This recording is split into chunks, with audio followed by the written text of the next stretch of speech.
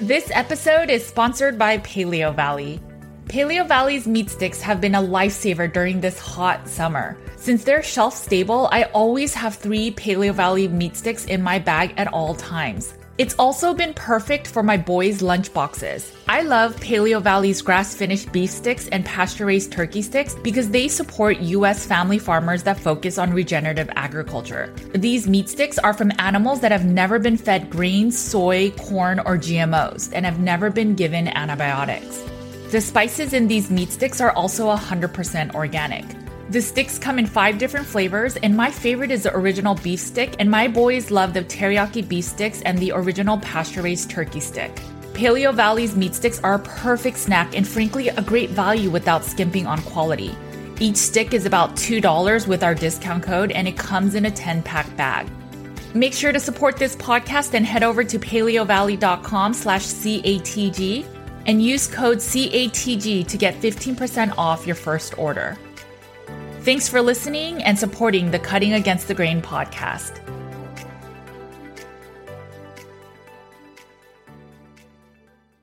This episode is sponsored by Carnivore Cure. Carnivore Cure is a book, a work-in-progress plant database, and in the future, an intense group program. Carnivore Cure is meat-based nutrition and the ultimate elimination diet. The Carnivore Cure book helps to break down science and provides a step-by-step elimination diet protocol. It also provides extensive nutritional information and support for a meat-based diet. Carnivore Cure is rooted in evidence-based nutrition with over 600 citations and over 250 colored graphics and tables. If you need assurance that a meat-based diet is ideal, or if you need more in-depth support to guide you, then this book is for you. The colored informationals and nutrition facts will make this book a reference for years to come. Make sure to get your copy on Amazon or at carnivorecure.com. Thanks for listening, and let's get back to the show. Laura and I are just going to be talking really candid. This is what this podcast is all about. It's one thing to say, I want to eat something else that's not meat. It's a whole nother thing to say, you need to eat something else that's not meat. If you notice that you're jumping from diet to diet, at a certain point you have to wonder, the only common denominator is me. Get outside, go for a walk, get some vitamin D, breathe some fresh air, and stay happy and healthy and take care of yourselves. Let's just have some real talk. Welcome to the Cutting Against the Grain podcast. Welcome back to the Cutting Against the Grain podcast. My name is Laura Spath, and I am joined by my amazing co-host and friend, Judy Cho. And we are really excited today, I think, to talk about something that's been a big up and down issue for me in my life, which is sleep. And I think both of us get lots of questions about sleep. I know Judy is going to give us some education and science behind it, and then hopefully we will be able to kind of diagnose some of my issues, and then also maybe talk about ways to improve your sleep and your health overall and how important sleep is. So I'm very excited for this one. Because it's my entire life, carb eater, carnivore, all of it. Even as a kid, sleep has always been a big thing for me. So I'm excited for this one today. Yeah, me too. I know that this is a topic that, gets a lot of attention because a lot of people struggle with sleep. I am going to just explain some of the reasons why we need sleep, and then why on a low carb diet, why we may get affected by our sleep and what does that mean, and then maybe some tips from there. I'm not going to really get into why we need sleep because I think at this point we all understand that it's important. There's a whole section in Carnivore Cure, and again, everything I talk about, even studies, I will put it in the show notes, so make sure to check that out. But there's a whole section in Carnivore Cure that talks through the importance of sleep, right? We need it to detox. We need it for fat loss, learning new skills, physical repair, and a bunch of other things. Even as kids, I know we'll talk about, I know we focus a lot on kids, but when I was a small child, I needed a lot of sleep. I would come home from kindergarten and take a nap. And so it's like, if I didn't get enough sleep, even as a kid, I would get sick. And it's been that way no matter what kind of diet I've eaten. It's just so key. And I think everybody knows how important that is, right? Even if you're not in the health space.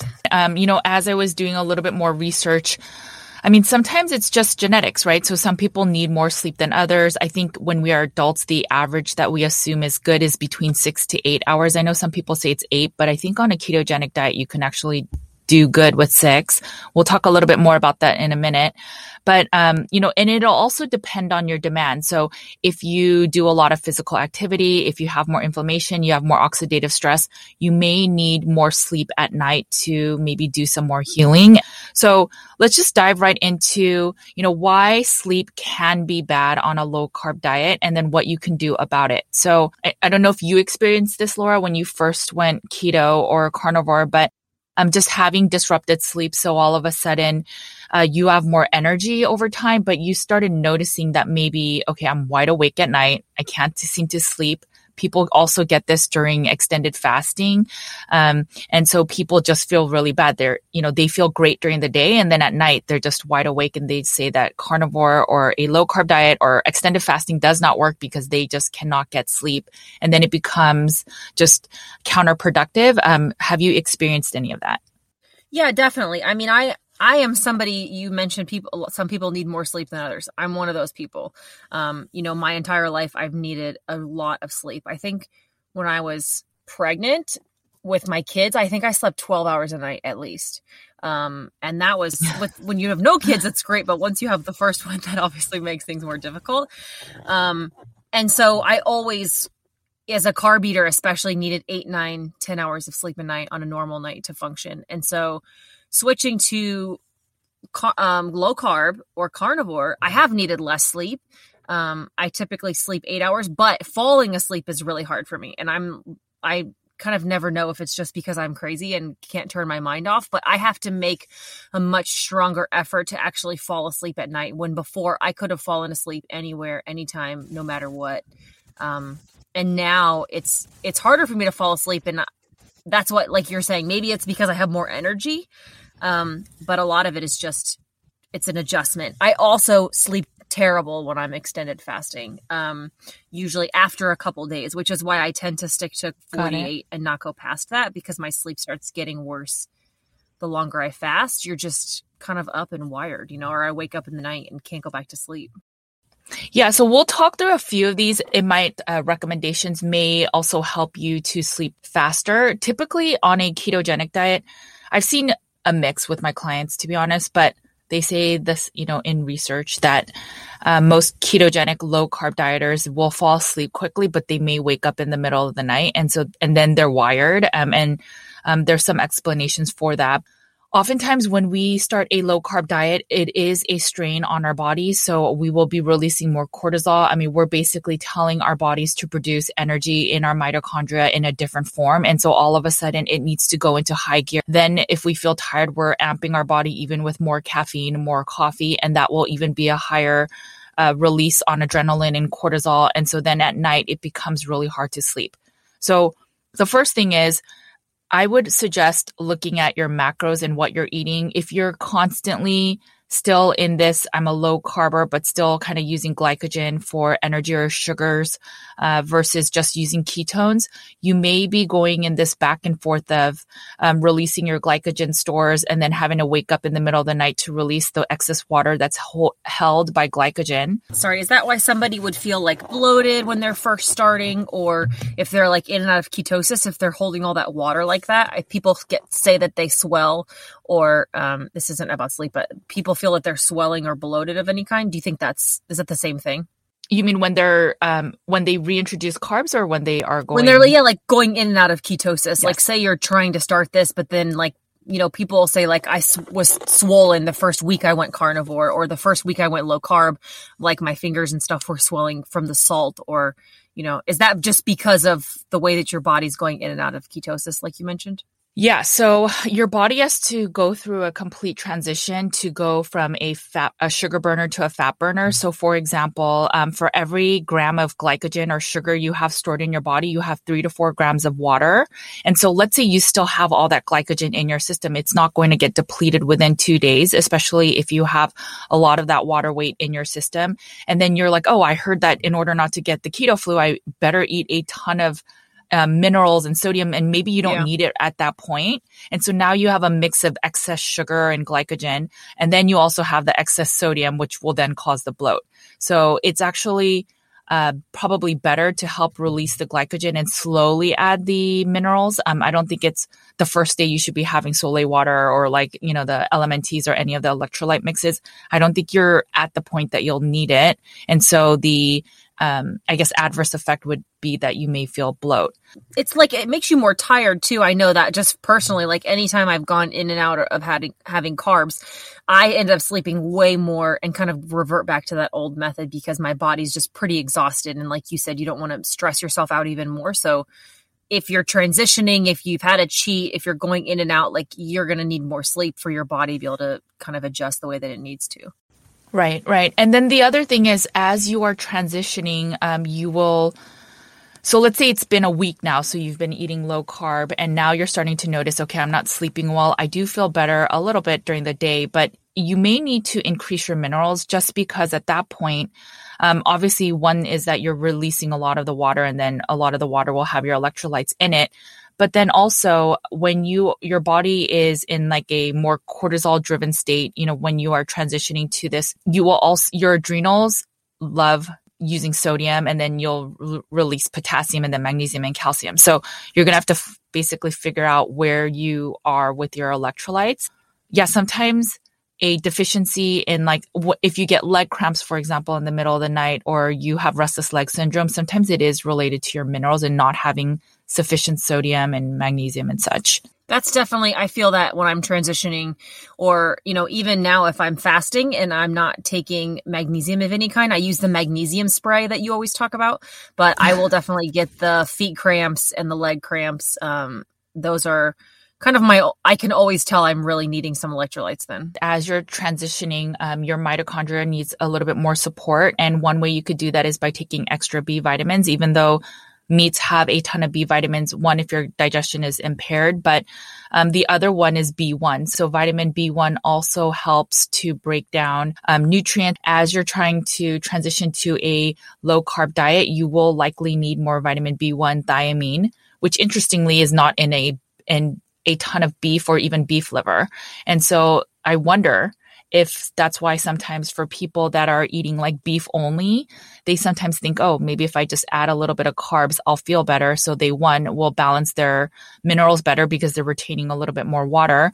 So one thing I would recommend is if you are just eating beef and you can tolerate other meats, pork and salmon, for example, are really good nutritional supports for vitamin B1.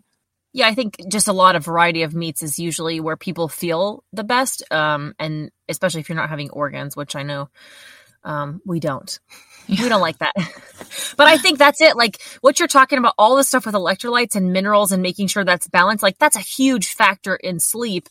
And so it's, you know, there's lots of things that could be causing your poor sleep issues if you are having them. And I think one of the biggest factors is electrolyte balance and making sure that you're properly, you know all that stuff. And I think it's really like if you're having those issues, then try to make some adjustments, see what kind of your electrolytes you're having, try the magnesium spray. Can you take too much magnesium? Like, is it bad to take it if you don't need it? Like, I know potassium's the bad one, but like, what about magnesium? Like, could I just spray that on every night and even just as a preventative? It's really hard to overdo magnesium. Most people are deficient in magnesium. So I used to just recommend my clients use like 2 sprays per leg in at night. And then if they feel a little bit of stinging, use some lotion on top of it so you don't feel that stinging. I have some naturopathic doctors that say they recommend 20 per leg. So I think it's really hard to overdose. The recommendation in general in the hair mineral world is 5 times your weight in milligrams for magnesium if you're taking it orally. So if I weigh 130 pounds, but that would be about 650 milligrams of magnesium. So yes, it's pretty hard to overdose magnesium, but you just have to go by your symptoms and see if you feel better. I would give it at least a week if you're trying anything new and try to isolate what new thing you're doing so that you can ensure it's that one thing that's helping you. Yeah, that's a good idea. Definitely. You know, a lot of our listeners are probably just not just starting off, so they're still having sleep issues. So one big thing is make sure that you're monitoring your macros. Some people eat meats that have a little bit of sugar. Some people add a little bit of carbs, or let's say fruit, for example, and then they notice that they seem to be sleeping well, but they're not sleeping, like they don't feel rejuvenated. So I would kind of keep track of what you're eating, maybe take pictures of your foods, and then get a good sense of what truly are your macros. Maybe you are having too many carbs than your body actually needs. And so you're not getting into the true fat adapted state or the zero carb zen to then get really restorative sleep. That's one recommendation. And then the other thing is carbohydrates versus ketones. I mean, ketones produce more energy. And so you may need to burn off some of the energy during the day, and you may have to use up some of it more than you would have if you were eating just a high carb diet. So for some people, doing a little bit of exercise during the day is a good thing. I don't know. Have you noticed, like when you exercise, Laura, do you ever feel like you get better sleep? I mean, I probably don't exercise enough to be able to use that as a measurement, but it is a good, actually, it's like, I mean, the suggestions people always have for like how to sleep better is to meditate at night and to use blue blockers and not use your phone. And like, I'm not going to do any of those things. It's just not going to happen. I have a very, limited amount of time, and Chris and I usually like watch TV together, and then I go to bed, and I'm just not going to change those things. I should, but I'm not. So maybe going for a walk in the evenings after dinner, or trying to do some exercise, like take 10 or 15 minutes and do some more intense exercises in the earlier evening. Maybe those are better ideas, because I feel like that's something I could actually implement versus making all of these changes for the hours that I go before I go to bed. I do think, though, I can tell a big difference if I eat right before I go to bed or not. That I usually am a little more wired just from getting that energy from maybe that protein, insulin spike or whatever that is. But, right. I definitely know I need to eat a while before bed. I make that adjustment, but I'm certainly not going to make all those other adjustments that I know I should. So exercise is probably a good thing that I should start implementing more. I know for me, when I exercise during the day, I feel a little bit more energy, but I feel like I could sleep a good amount of hours every day, but it's just that my sleep is so off schedule. I mean, I can get like 6 to 8 hours, but it's never consistent. And so that's probably what I do need to work on, because that'll affect my circadian rhythm. But I do feel that if I exercise during the day, I feel like I sleep harder. But I don't have a ring, or I don't have any measurement tool to really say if that's true or not. Yeah. You and I operate in very different schedules and sleep schedules. And I do think this is worth discussing. So we're going to, talk about this for a second. So I have this thing in the back of my head, and I have no idea if it's true or not. But as I was growing up, my mom always said that, I mean, she has a lot of crazy sayings, and so who knows what she really believes, or what's really true. But she always said that for every hour of sleep that you get before midnight is worth 2 hours of sleep, or vice versa. Every hour of sleep you get before midnight, is actually worth 2 for every hour that you get after midnight, right? So if you stay up until midnight and then sleep till 8 a.m., yeah, that's 8 hours, but you're going to get better sleep if you sleep from like 10 p.m. till 6 a.m. type of thing. So even though it's the same number of hours, it's supposedly more restorative. And again, maybe she's a little crazy, so maybe that has to do with circadian rhythm, or just... It totally does. So I didn't do so much research in that, but I have seen that a lot. I think it's like there's 2 times within your sleep cycle that where maybe your insulin will be higher, cortisol. I can't remember exactly what it was, but one time it spikes is before 10 or around 10. So you want to be in bed by 10. And I think there's one other one in the middle of the night. There is some circadian rhythm. I think most of my clients sleep before 10. I do. Yeah. I definitely try to. It's 9:30 and Chris is like, you need to go to bed. And like, this is where he and I are very different too. I need a lot of sleep. He knows I need a lot of sleep. I have to be in bed by 10, but I also am up by 5 in the morning. And so I try to be in bed. Really, I should be in bed before 10, considering I get up at 5, and also just knowing myself and my health. I have to just make sleep a priority, because it affects me so much if I don't get enough sleep. I have recently switched to going back to traveling. And so actually tomorrow I'm flying out. My flight's at 5 a.m. So I'm going to leave for the airport at 3 in the morning. Like, honestly, I just know already that's going to throw me off for weeks. Like, I'm not somebody who can just adjust my sleep regularly like that, and be able to affect things. I listened to this podcast a while ago with Rob Wolf, and I think Sam Harris, and they were talking about sleep. And he said that like, if you shortened your sleep 1 hour every day, essentially by the end of the week, you've missed 7 or 8 hours of sleep. That's like skipping a whole entire day of sleep. And it's one of the most damaging things you can do for your system. It's like your body is as impaired as if you're driving drunk, as if you're driving on low sleep. I remember as a carb eater, as somebody who was obese and as somebody who didn't, needed so much sleep, that I would be driving down the highway in the afternoon, in that afternoon sun, and you're tired and you just can't, you're driving down the road at 2 p.m. and I couldn't keep my eyes open. So I definitely know I don't have those problems anymore, but I know that really resonated with me of shift work. Those types of things really negatively affect your sleep. I worked third shift for a lot of years and I was so tired constantly and unhealthy. I was like sleeping all day and then exhausted all night, just because I was working third shift for several years. What is third shift? So I worked, third shift typically means like midnight to 8 a.m., somewhere around there. And so when I was working and I would start I had worked 2 jobs. And so I would start one job at like 10 p.m. and work until 4 a.m. And then I would like go drive down to the other job and I would work until like 7 or 8 a.m. So then I would go home and sleep, and I would sleep from like 8 a.m. until, 5 or 6 p.m. and then wake up and go do my thing. So like literally sleeping during the day. And that's actually when I started. I sleep with this, even now, I sleep with a mask on my eyes, and it's this really thick, heavyweight gel cooling mask that I sleep with.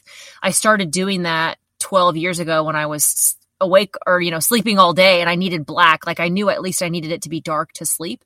And so I love this pressure on my eyes. But it took me a while to get used to it. But for the last 12 years, like I literally can't sleep without it now.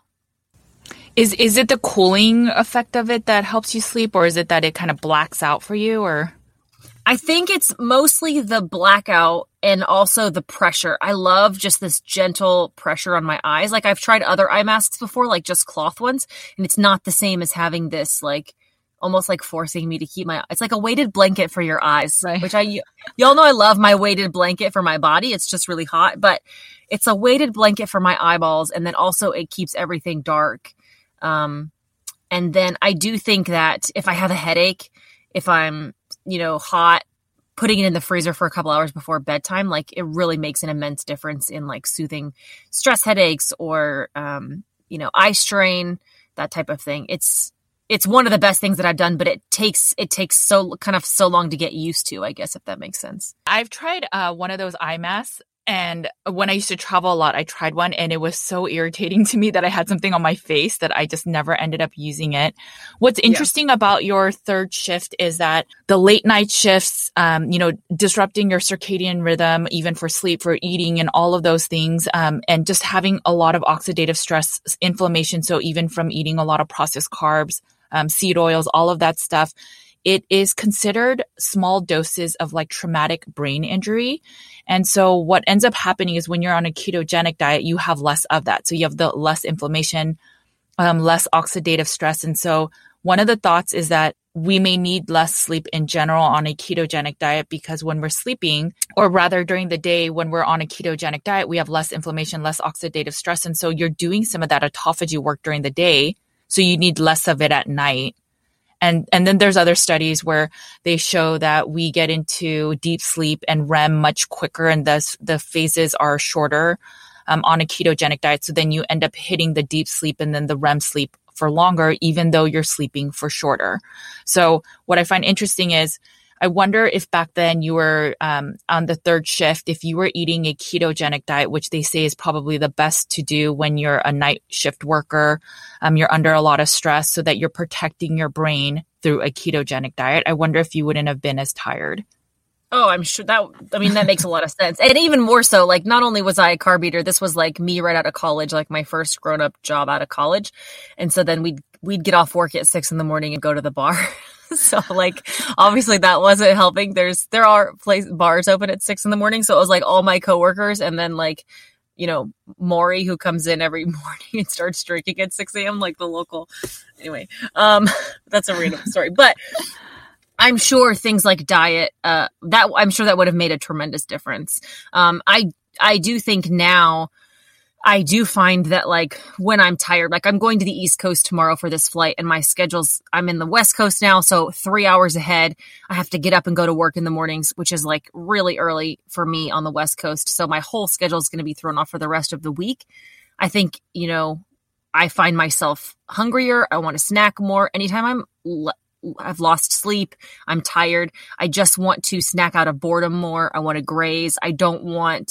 I'm not hungry for a full meal. I just want to constantly graze whenever I feel tired or exhausted. And so it kind of then only makes things worse because I'm never getting this like really good sustaining meal, but my lack of sleep is just really making kind of emotions difficult processing things. And it's common. I mean, I go through the same thing. So our cortisol's higher when we're not sleeping enough. And then when our cortisol's running on high, then our insulin's wonky too. And then then our body's probably telling us to go eat more carby foods or more junk foods to sustain us. And we think, oh, maybe I'll feel less tired if I eat a little bit of snacks and stuff. And so it absolutely happens. Then people are also moodier because of the higher cortisol. And if you do it consistently, it really is affecting your mental health, your physical health. And like you said, you up the caffeine then too, which then again, You're short on sleep, your body is stressed, you've now jacked up your caffeine level, and then you've really only made things worse because you're going to mess up your sleep for the following evening. Yeah, one thing, let's touch really quickly on the caffeine aspect. So I know a lot of people use caffeine. We may not need as much caffeine on a ketogenic diet. First of all, our half-life of how we process caffeine in our body is very different. So a smoker versus somebody that's pregnant, the smoker will go through the caffeine really quickly. Somebody that's pregnant, it may take over 12 hours. So you may not want to drink as much caffeine. When you are initially adapting, again, your cortisol is going to be higher, and then adding the caffeine to it is just going to be a tax on your adrenals, which is what basically releases the cortisol. So as you are being a fat burner, you may want to reduce the caffeine. I normally recommend my clients maybe 1 cup in the morning, but see how it is. Some people do fine with some tea at night and they can still sleep. But if you're having trouble with sleep, you may want to alter your caffeine. It also increases anxiety because it also increases cortisol. For me, just, sharing my sense of sleep, I traveled the day I basically graduated from college, and I traveled either worldwide or I traveled, on the East Coast, and I was living on the West Coast as well. So I never got a normal sleep schedule ever since I was young. I'd stay up late in college, and then if I traveled internationally, that completely messed me up. Yeah. And then we would stay out there for weeks and stuff. So I just figured I just need to get a certain amount of sleep, but I never got my circadian rhythm normalized, just because I've never worked in a same city in my life. I don't know what it is to have a desk job because I've never had one. And so then doing nutrition with Judy, I have young kids. And so I realized I need to write in quiet, or, like no one's talking to me. I need to be able to process and absorb and then rewrite it in the way that I can understand it and share. And so the way that I figured out I could do that is at night while my kids are sleeping. So did it absolutely destroy my sleep cycle even further? Yes.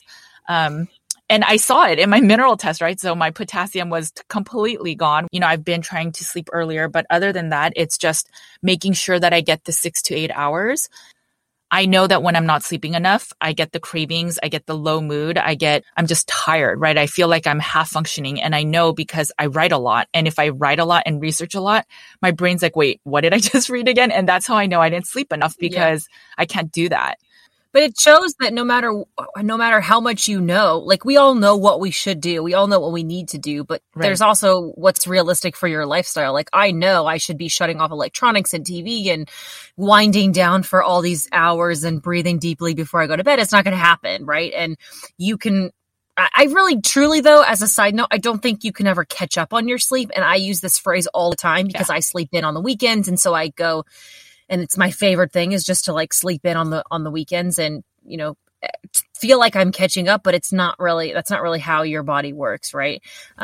It's just, I think at that point, if you are all of a sudden sleeping a ton at one time, you're not catching up on anything. Your body's just recuperating from the trauma that you've put it through.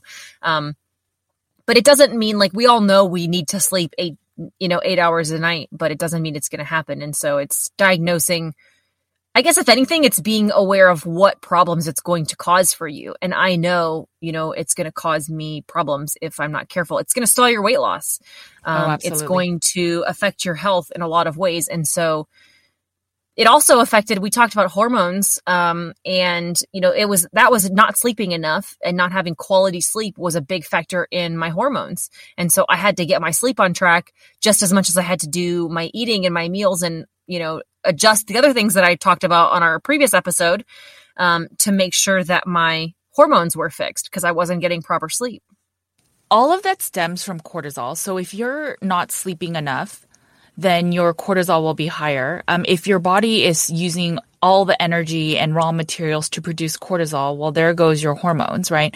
So in essence, we really need to work on our stress. And so even if you don't get a lot of sleep, maybe reducing certain components that will increase your cortisol levels. So the caffeine, but just managing your stress. So maybe on days that I don't sleep enough, I will never work out. I will try to use as limited energy as possible.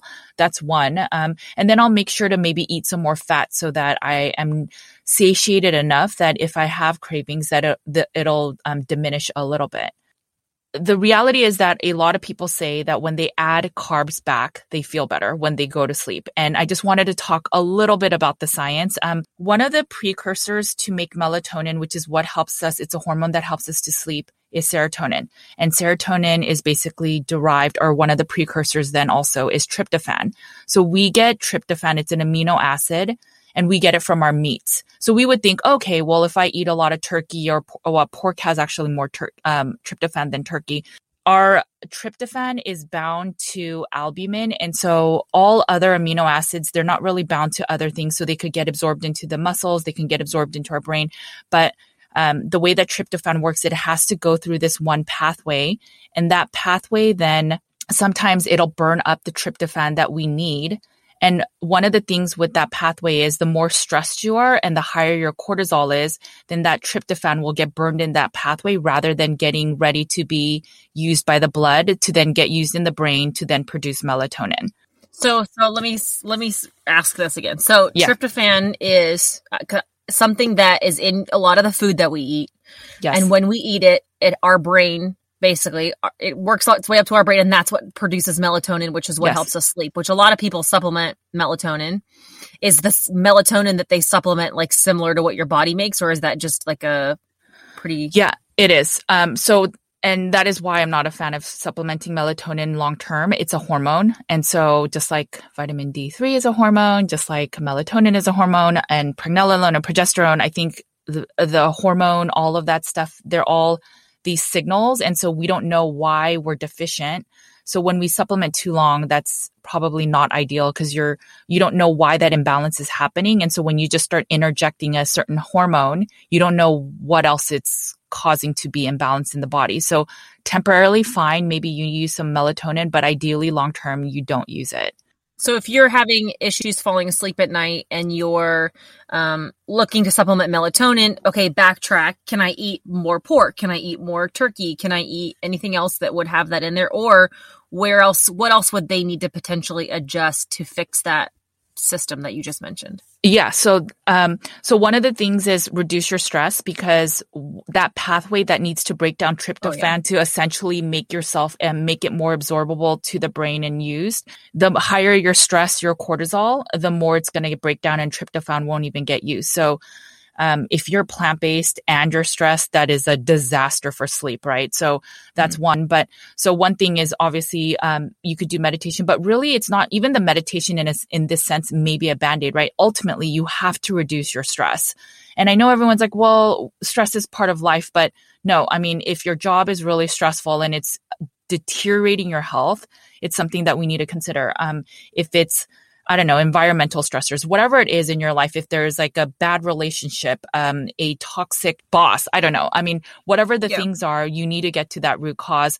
Otherwise, you will always have a little excess cortisol than the person next to you. So there are some studies that showed that maybe a little bit of MCT oil before bed with your maybe protein meal may help some of that tryptophan get more absorbed into the blood. That's something you could try. Now, MCT is normally used for energy, so it could have the opposite effect on someone. You may want to try with like half a teaspoon at first to see if it'll help. There's other studies that show that fish oils, it'll help reduce some of that inflammation that the cortisol is producing. And it'll then reduce some of the cortisol. So maybe doing like 2,000 to 5,000 milligrams of fish oil may help. Now, you want to make sure and trust your source of fish oil. And then the third one is carbs. So this is why I always wondered, why do people say they sleep better with carbs? And this is the reason. So if you think about carbs, they help the glucose break down to glycogen and get stored in the muscles. And so part of when you're eating meat with carbs or fat, the glycogen will put the other amino acids into your muscles. And so then because that tryptophan doesn't break down that easily, there will be more in your bloodstream. Yeah, I think I always just assumed that I slept better or faster when I was eating carbs just from the sugar crash. And so maybe that's where like I fell asleep faster because I was just crashing from eating sugar or carbs. But then I didn't necessarily sleep soundly enough. I didn't sleep deep enough. I was restless usually throughout the night, or I was dealing with those blood sugar rises and spikes all throughout the night. And so that was kind of getting me up and down a lot in the night. Yeah, so that absolutely will help happen. We need growth hormone to be higher, and that is antagonistic to insulin. So if you are eating a high carb diet and you have high carbs before bed, yes, it's going to knock you out. And that's different than what I'm talking about with this specific tryptophan thing. So that will happen. But if your insulin is high before bed, and studies show that you're more insulin resistant around night, so it will require more insulin to be released to break down or to store away the glucose that you're consuming in your carbohydrates. So if you eat a lot of carbohydrates and then you're producing a lot of insulin, your growth hormone will then go down. And you need growth hormone to get into deep sleep and then have that good REM sleep. So that's why I think when we are on the standard American diet, our blood sugars are dysregulated, our insulin is high, then our growth hormone in turn goes down, and then we don't get that restful sleep, even though we're sleeping a lot more. That makes sense. Because I definitely was sleeping way more hours in a day previously, but never feeling as rested as I do now. That makes a lot of sense. And that's like, I think my husband has always been somebody who's needed less sleep than I do. He used to need, though, like 8 hours of sleep a night. He also had sleep apnea before. And so he was constantly waking himself up. How many times in the night? He slept with a CPAP machine. That's the only way he able to sleep. Like I met him when he was sleeping with that machine. He needed that machine so badly that when we had our kids, he took it to the hospital to sleep in the chair next to me while we were having a baby. He couldn't sleep even a little bit without it. And so that was always a big deal. So he used to sleep a lot more hours, but it was still not as restful. And now he sleeps. He doesn't need a CPAP machine, right? Obviously, losing weight and low carb and carnivore has reversed his sleep apnea. He doesn't need that machine anymore, but also he needs a lot less sleep. Like he sleeps like clockwork. Our lives are very scheduled and very routine, but he sleeps 11 p.m. to 5:30 a.m. just naturally. He goes to bed at 11. He wakes up at 5:30 no matter what he does. And then drives me nuts because I don't understand. I don't know how he can be so rested. He also used to fall asleep watching TV on the couch with me previously, like as a carb eater. Right. And he never does that anymore. He hasn't taken a nap or anything in many years or just dozed off while he's watching TV. I used to get so irritated when we'd like sit down to watch a movie together and he's dozing off. But now he sleeps 6.5 hours a night, like clockwork. He goes to bed after me. He wakes up before me and he's like perfectly rested all the time. And so that's with carnivore makes his sleep very deep, very restorative. He falls asleep in like 15 minutes. So again, all of these things drive me insane because I wish that I could be this efficient with my sleep. I wish I could fall asleep that quickly, but he lays down, falls asleep, wakes up exactly 6.5 hours later, like clockwork. I'm very jealous. It makes a lot of sense. I feel that I sleep less. I don't know exactly how many hours I sleep since it's all over the place, but I do sleep well, and then I pass out hard. I read a little bit, and then sometimes I'll wake up and the phone is on my face because I fell asleep reading the article. But yeah, I fall asleep reading, and I fall asleep really quickly, and then I'm up however many hours later. I try to get at least 7. Based on research, it seems like our sleep cycles are much shorter, and in order to get into the REM sleep, the very, very deep sleep, we need to go through all of the 3 stages of sleep. And if we are doing it faster in a ketogenic state, we're also going through autophagy and cleaning out any of the toxins during the day, then it kind of makes sense why we may actually need less sleep. If you feel rejuvenated, your hormones are in balance, you feel good energy, and you're sleeping less, this just might be a new normal. Now, I don't think most women feel that. I think most people feel, I'm tired throughout the day, I'm not getting a lot of sleep, I wake up in the middle of the night, and then I can't go back to sleep. So, some of the things we talked about, you may want to try. I think the stress, the cortisol, that's a huge reason we are not sleeping well. You can try a little bit of the carbs at night. The maybe like 10 to 20 grams of carbs will be sufficient. And the interesting thing is you may not want to also do fruit. So, fruit, the main form of sugar is fructose, and fructose, if eaten in excess, can actually block your serotonin, which then would affect your melatonin. So you may want to do like a starchy carb, like a potato, if you can tolerate it. And if you could eat about 10 to 20 grams, and that may just help you sleep because again, it'll move some of the other amino acids into your muscles, and then your tryptophan will be more readily available to then go to your brain to then produce melatonin. When you're saying at night, though, how late are you? Are you talking like right before bed? Or are you talking with your evening meal? What kind of timing are you talking about with that? So it'll depend. I think the best thing to do is try. So I would first try with dinner, and then have your dinner at least 4 hours away from your bedtime so that you are not digesting at night. If you feel full, if you feel bloated, it's really hard to sleep. There's nerves that go from your brain to your gut. So if you're overly full, that'll affect your sleep too. So I'd first try it at dinner, maybe add a little bit of starches, ones that you can tolerate that and won't make you, go off the deep end or anything like that.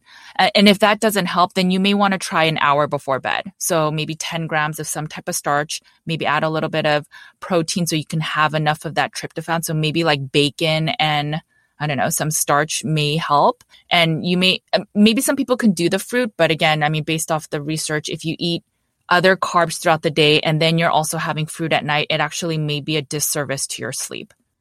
So besides carbs, because I think like some of us are not wanting to do that at all. And so what are some other, you mentioned the fish oil, you mentioned the stress. Obviously, we talked about proper electrolyte balances. Like if I can't fall asleep at night, what other things might be causing the issue if I'm trying to get to the root cause of that? Like Chris just thinks I'm crazy and that I can't turn my mind off. And I sit there and like go through my day and arguments and my to-do list and like I just can't turn my brain off. And I keep thinking of all these things. Like what other, is that just the way my mind works, or is that is there something else going on physically? I really think it's your cortisol. And the reason I think that is because, when we're processing things and we're like, oh, I have so much to do. And you feel a little bit of that anxiety that, oh, I have a lot to do tomorrow. I got to get things done. That totally releases cortisol. So basically we function off of adrenaline, and we store maybe 30 minutes worth of adrenaline in our bodies. When we're getting depleted of that, that's when our HPA axis tells our adrenals to release cortisol. Then cortisol says, hey, adrenaline, release. And that's that whole cycle. We are constantly releasing cortisol. So even if it's like watching news and we get a little emotionally affected by that, totally affects our cortisol. The reason I think personally for you that it may be the cortisol is when you're doing extended fasting that you can't sleep. Maybe I just sleep when I'm exhausted, and then I read and then I read and read and then I just fall asleep and my cortisol's low because the reading is so boring. I don't know, but it's something you want to try, but you have a hard time sleeping when you're extended fasting. To me, that's the indication of cortisol. And for when I talk about extended too, I just want to clear, I'm talking about when I hit like day 4 or 5, like that's why I stay to 48. To me, I sleep great, even if it's up to 72. Gotcha. It's like the first 2 nights of fasting, I sleep great. And it's once I hit that 3rd night, then I just usually am up quite a bit. And also that's about the time when like the leg cramps start and things get a little, I could tell like my body's getting a little more depleted at that point. So it's why I typically tend to stay 72 and under 48, something like that. That makes sense. I mean, the other things you can try, which I think these are more band-aids that kind of help you right now, are like adaptogens, glandulars. All of these things will mimic support for either. I have no idea what any of those things are. What are those things? So like adaptogens basically help your body adapt. So it helps support the endocrine system. So if you're running high on cortisol, it'll help to lower it. If you're running low, it'll help to higher it. So the fact that it adapts, it'll vary. So for some people, like a certain route, it may help some people. It doesn't always help, but those things are essentially band-aids, right? Because something is deficient. So you're taking it to support the production of melatonin, or it can help calm the endocrine system. That's why people love alcohol, right? So a glass of wine before bed will help calm the body. But then once your body kind of wakens up from that forced calming, now you have that cortisol rush in the middle of the night. And that's why people that drink, in the long term, it doesn't help because then they wake up and they're wired. Oh, yeah. The alcohol that made them go to bed. So you have to find what essentially is the root cause. I know that's so annoying to hear. I get it. But I really think for most of us, it's the cortisol. It's that we are producing way too much cortisol. Our minds are running. So you have to figure out, how do you shut off your mind? For me, I figured out, let's say I'm stressed in the day or I've had a bad day, then I'll try to redirect my thoughts. Okay, Judy, you're overthinking, you're ruminating. And sometimes that just doesn't help, right? So then I'm like, okay, I'm going to put on a silly sitcom and just laugh at funny jokes. And that may just kind of calm my nervous system down. But at nighttime, it's the reading. And Kevin hates reading. So he falls asleep to watching some shows and he'll just get really sleepy that way. But I could never do that. I'll end up watching TV all through the night. For me, it's sleeping. I cannot fall asleep watching TV. I think I just get too invested in what's going on. I'm not one of those people who can do that. Well, I'll miss something. I can't do that. Right. Yeah, definitely. I would just try to figure out what helps you to calm down and de-stress. And then those are the things that you'll have to implement daily. You can try B vitamins. You could try a little bit of the fish oil, maybe even some of the MCTs. You can try all of those, but essentially those are, band-aids that are helping you get through it. Yeah. And I mean, I honestly never use carbs to sleep. If I ever add carbs and I eat too much of it, I definitely sleep more. But in the morning, I am so much more tired and I have that kind of mental fog and I just feel sluggish the rest of the day.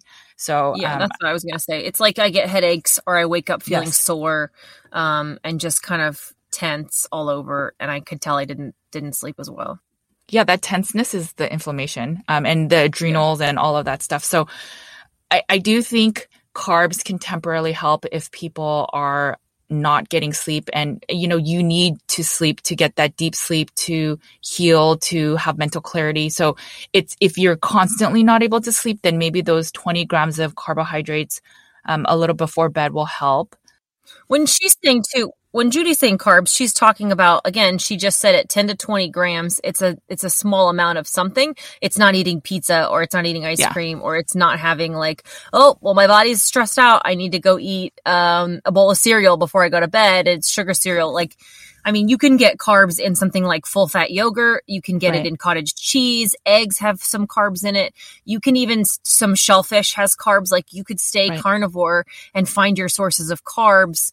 Or you could even stay keto. Maybe you do need some vegetables, or if you can tolerate nuts and nuts make me binge. And so I can't really have those, but figuring out something else, that she's saying, and it doesn't necessarily have to be, actual sugar, or that's not your excuse. Whatever this episode we're talking about is, it's not saying you need a small amount of carbs for sleep. You don't need to eat a Snickers.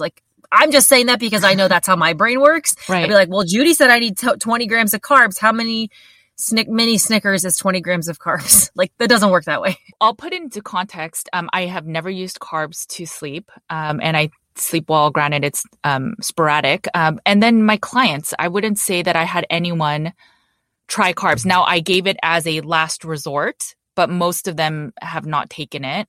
It's normally, I honestly think it's the stress. Maybe some of it can be the electrolyte imbalance.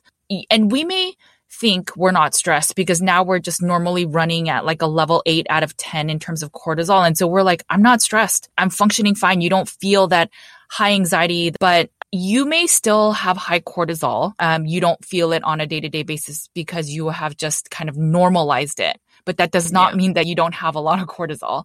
And the way you'll know is if your sleep is affected, if you're gaining weight, if you're moody, if your energy seems kind of low on a low carb diet. It honestly shouldn't, right? Like when I am trying to be at my best peak performance, whether it's athletics, whether it's writing a book, whether it's doing really hard science interviews, I go as ketogenic as possible because that is where I shine.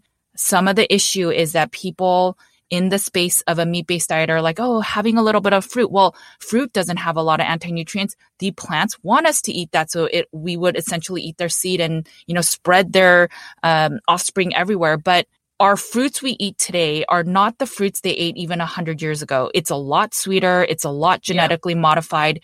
And then on top of that, if you're eating drips of sugar throughout the day, you may never get into ketosis and you may have like 0.3 ketones, but you're really running off your glucose and then you're not even providing enough of that glycogen. And so you're going to feel low energy the whole time. So it's either make that decision and do like 100 grams of carbs or try to get into a ketogenic state, a real one, get truly fat adapted, and then get your sleep to be better. Anytime I've had like an extended weight loss stall, 100% of the time I know sleep is a big issue. And there are times when I've literally changed nothing else from my eating and I'm eating the same way for several weeks. And all of a sudden I just like really focus on going to bed earlier, an hour earlier every day for a week. And I can see a big difference and I drop weight. Like I go through this battle so much of wanting the peace, like after the kids go to bed at night, of Chris and I wanting our alone time together. Yeah. And even now I've been pushing it the last month. And I can tell you because my schedule's gotten a little crazier. I can tell the last couple weeks I've been having problems because our kids have started staying up later. They're getting older. They don't go to bed at 7:00 on the dot anymore. Right. It's more like 7:30 or 8. And so as they go to bed later, Chris and I are still looking for this like 2 to 3 hours of a couple hours of alone time together at night where we can talk and visit and watch TV and, be married couple alone with together. Right. We're looking for this time, but the kids are staying up later and later. And so it's shortening our time. Well, my reaction to that, especially with me now traveling and being gone, has been to like stay up a little later and stay up a little later. And now my schedule's even crazier because of travel. And just my cortisol's up because of doing these new things. So I can tell that my weight has stalled. My body has kind of holding on to some extra water, like you mentioned earlier. And I know that the biggest factor right now for me is just sleep because I haven't been making it as big of a priority because there's days when I need this I feel like I need to decompress by staying awake longer, even though that's really just continues me down this vicious cycle of causing my sleep issues and making things worse and making you feel like you need that in the first place. So I think, stop, reset, go to bed earlier, look at your day, look at your schedule. There's not, things can wait. There are a lot of things that can wait. And as much as I even fight that a lot, I have to make it a bigger priority for myself. I mean, we sleep over 30% of our lifetime. And so sleep is so important. We talked about circadian rhythms. I mean, it does the repairing, the detoxing. It organizes our memories and it removes a lot of the toxins. It reduces stress and we were talking about growth hormone, right? And it just helps balance things. And if we know that we sleep 30% of the time, but we deprioritize it, it can absolutely affect our wellness. We need that sleep. Now, if you're in, again, a very deep ketogenic therapeutic state, maybe you don't need as much, but you'll know based on your symptoms if you are getting that restorative sleep or not. One thing I wanted to bring up was a study I read on, there were like 12 epileptic children that were studied for are they getting seizures? How are they doing on a ketogenic diet? And one thing they found was that their sleep lessened and they didn't eat any of those carbs at night or anything like that. But they found that their deep sleep and the REM sleep did not decrease, even though their sleep decreased. So it just goes back to, we don't really need carbs for sleep. That is a Band-Aid, but if it helps you temporarily, so be it.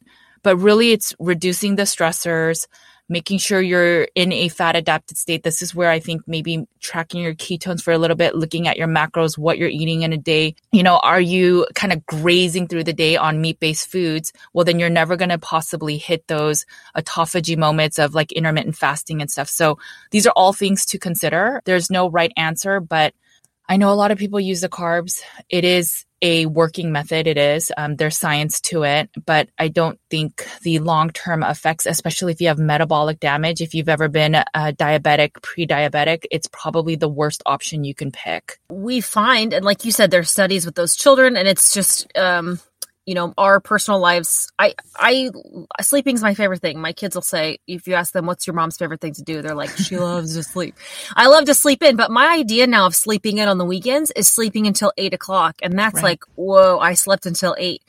When in the past, as a carb eater and as somebody who was obese, I could easily sleep until 10 or 11 noon. Like it was not out of the realm for me to like go to bed at 10 and wake up at 10 and sleep a full 12 hours every night. And that was my absolute favorite thing to do. And so I think in these busy lives that we lead, we're trying to get the most out of it. We're trying to fit more into our day. The best thing for us to do is to sleep more efficiently. And for me, sleeping more efficiently means being more strict on how I'm eating, to tighten up what I'm eating, to make sure I'm not having any type of keto treats or any type of nuts or anything else that's going to, keeping my, like you said, don't be grazing all day, don't be snacking all day. So I'm getting really solid, efficient sleep at night.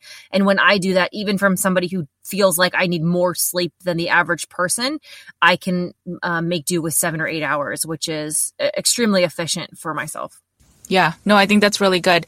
One other thing I wanted to just bring up is a lot of my clients wear the Oura Ring or some sleep tracker, and they always show me, here's my heart rate variability, and they show other metrics, but they always talk about the sleep, right? Oh, so one of my clients said, I woke up 5 times. How many times do you remember? And it's always, well, my Oura Ring told me I woke up 5 times.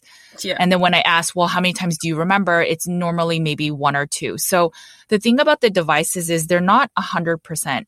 One thing is that they're not really good at distinguishing between sleep stages. So a lot of the sleep stages, they rely on movement to determine where you are in your sleep stage. But the real way we measure sleep stages is through brain activity, which none of these things can do.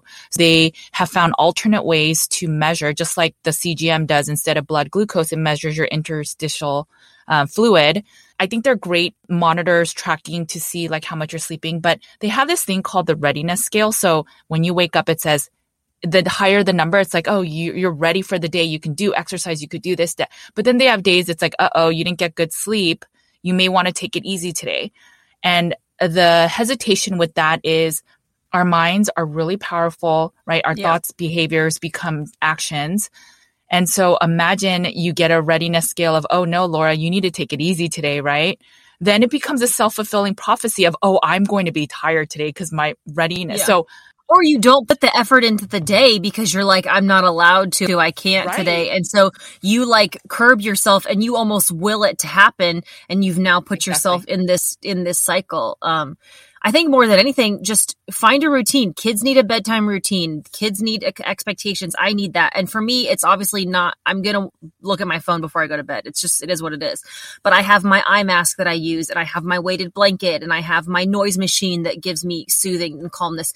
I even have bought like a little mini noise machine to put in my suitcase for when I travel, and I bring a separate eye mask for when I travel, and I have my little like night guard. Like we have these things that are giving us comfort and peace and quiet and calm and as we're trying to sleep. And I think, it's finding the restful times. Like you said, I need to work on my cortisol. I need to work on turning my brain off so I'm not thinking about things nonstop at night, but it's still finding the routine that's going to help me operate and sleep the best and get the most efficient night's sleep possible so I can heal and lose weight and be positive and not be cranky. Even when I would travel, I remember the first night was always bad because I would, like all foreign sounds you'd wake up to. So I could hear the footsteps, the doors opening. So yeah, I totally see that. And then if I sleep with my kid's sleep machine, or the sound machine, that white noise, it sounds, you can't hear anything. And then you have this kind of constant sound in your head and it just helps you sleep. But you're right. If you have a habitude around sleep and you sleep consistently, those things will all help. While your cortisol is high, one thing to consider is the minerals. Sodium, your adrenals love salt to produce cortisol or to produce adrenaline. So that's something you may want to consider. The magnesium spray, magnesium helps to calm the body. We're talking about some of those adaptogens. I'll link some supplements that have some of the herbs that you can look into. You can also, just focus on lowering your stress. You can also do some of those typical things we talked about, like the blue blockers, maybe taking a warm or cold shower, depending on what works best for you, the Epsom salt baths for magnesium. But you also want to just make sure that your insulin is becoming more sensitive with the way you're eating. So if you get your blood work done and a ketogenic diet doesn't seem to really be helping your meat-based diet, your insulin's still high, your A1C is still high, you probably have to change your macros or the way you're eating, because whatever it is, it's still not helping you. And remember, your insulin needs to be low at night so that your growth hormone can be high, which then helps you get into that restful, restorative sleep. And then if you're also in and out of ketosis all the time, right? So you're eating either a lot of junk food during the weekends and then during the weekdays, you're trying to get back into ketosis, but you've never been truly fat adapted for a long time. That's a really hard place to be. Yeah, absolutely. And I think it's just exhausting for your body. It's emotionally difficult. And for me, more than anything, it just makes me emotional and stressed. And then it makes me snappy and it affects my relationships and my food. And it's this never ending cycle. And so the stricter I am, the better I feel and the better that I want to be. And it's really just this positive snowball effect. One thing I forgot to mention is sometimes histamines, meats have higher histamines. If you eat a standard American diet versus a meat-based diet, you'll probably have more histamines in a meat-based diet. And then if your gut is impaired, that's where most of your gut lining is what produces the DAO to break down the enzymes for histamines. And so if you're eating more of the histamine-rich foods by night, you might be alert because you might have a histamine reaction. So you may want to try histamine foods like the seafoods, the aged meats, any of those earlier in the day, and then not consume many of those closer to bed. And then also try to eat the foods that are higher in tryptophan, which is like pork. I think eggs have some level of tryptophan. I think it's on the lower range, but you could easily grab a list online. And then you may want to try either like a teaspoon of MCT oil, limit your caffeine. And then I guess if you want to try some of the starchy carbs, maybe 10 to 20 grams a little bit before bed with some protein. Yeah, that sounds good. Those would be helpful. I think it's in like we talk about in almost every episode, it's consistency and it's making an effort and it's doing something for a long period of time. You're not going to see a change in results because you ate pork in the evenings one day and didn't, it's making a change and sticking with it for an extended period of time to be able to diagnose this. And I think it's so difficult sometimes when we want quick answers for everything. And sleep is one of those things that more than anything that we've talked about, right? With everything, but sleep and hormones, like all of these things take time and consistency. And that's the best thing that you can do in looking to heal yourself or lose weight and sleep better and all of these positive changes that we're making. We just have to give it time and be consistent. Yeah. And be honest with yourselves, right? So if you're eating more carbs than like a handful of berries, we can just kind of grab some throughout the day and we think we're not eating a lot of carbs, but it may add up. So this is where maybe tracking your glucose or ketones for a little bit, just to get an idea of what is my carb tolerance, right? I think it's different for everyone. Well, this was helpful. Hopefully this gave you guys some tips and tricks to diagnose. Anything else you want to add before we wrap up today, Judy? No, I hope that some of these factors will help you get better sleep. Cool. Thanks, guys, so much for listening. Make sure you subscribe to our podcast. Share it with somebody who you know is a terrible sleeper. Thanks, guys. We'll talk to you guys next week. Bye, guys. Bye. Thanks for tuning in to the Cutting Against the Grain podcast. If you enjoyed this episode, please make sure to share and leave us a review and leave any comments and questions on Apple Podcasts. We will read and answer your questions and comments on an upcoming podcast episode. This also helps us to share our real talk with more community members. You can also find me on my other podcast, Nutrition with Judy, on all podcast channels. You can also follow my content on Nutrition with Judy's Instagram, YouTube, Facebook, and Twitter. You can find Carnivore Cure in paperback, ebook, and audio on Amazon. I also have a blog post and weekly newsletter with nutrition and wellness updates. You can sign up at nutritionwithjudy.com. You can find Laura on Instagram at Laura E. Spath. You can follow along on her daily stories and see some of her funny skits. You can also find Laura on her YouTube channel where she shares tips on living a meat-based lifestyle. If you're wondering how much meat to eat in a day, week, or month, Laura has you covered. She also shares how to make a perfect sear on a steak and how extended fasting looks like in real life. You can find her YouTube channel by searching Laura Spath. Thanks again for listening to the Cutting Against the Grain podcast. And remember, make sure to cut against the grain.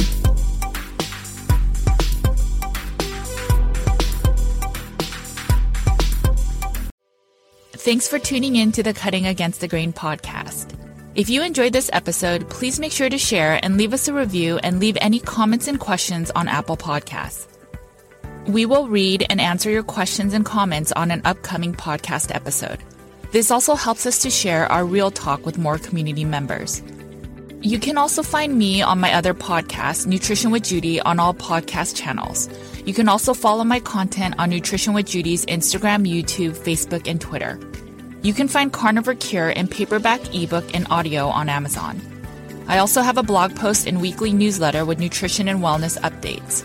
You can sign up at nutritionwithjudy.com. You can find Laura on Instagram at Laura E. Spath. You can follow along on her daily stories and see some of her funny skits. You can also find Laura on her YouTube channel where she shares tips on living a meat-based lifestyle. If you're wondering how much meat to eat in a day, week, or month, Laura has you covered. She also shares how to make a perfect sear on a steak and how extended fasting looks like in real life. You can find her YouTube channel by searching Laura Spath. Thanks again for listening to the Cutting Against the Grain podcast. And remember, make sure to cut against the grain.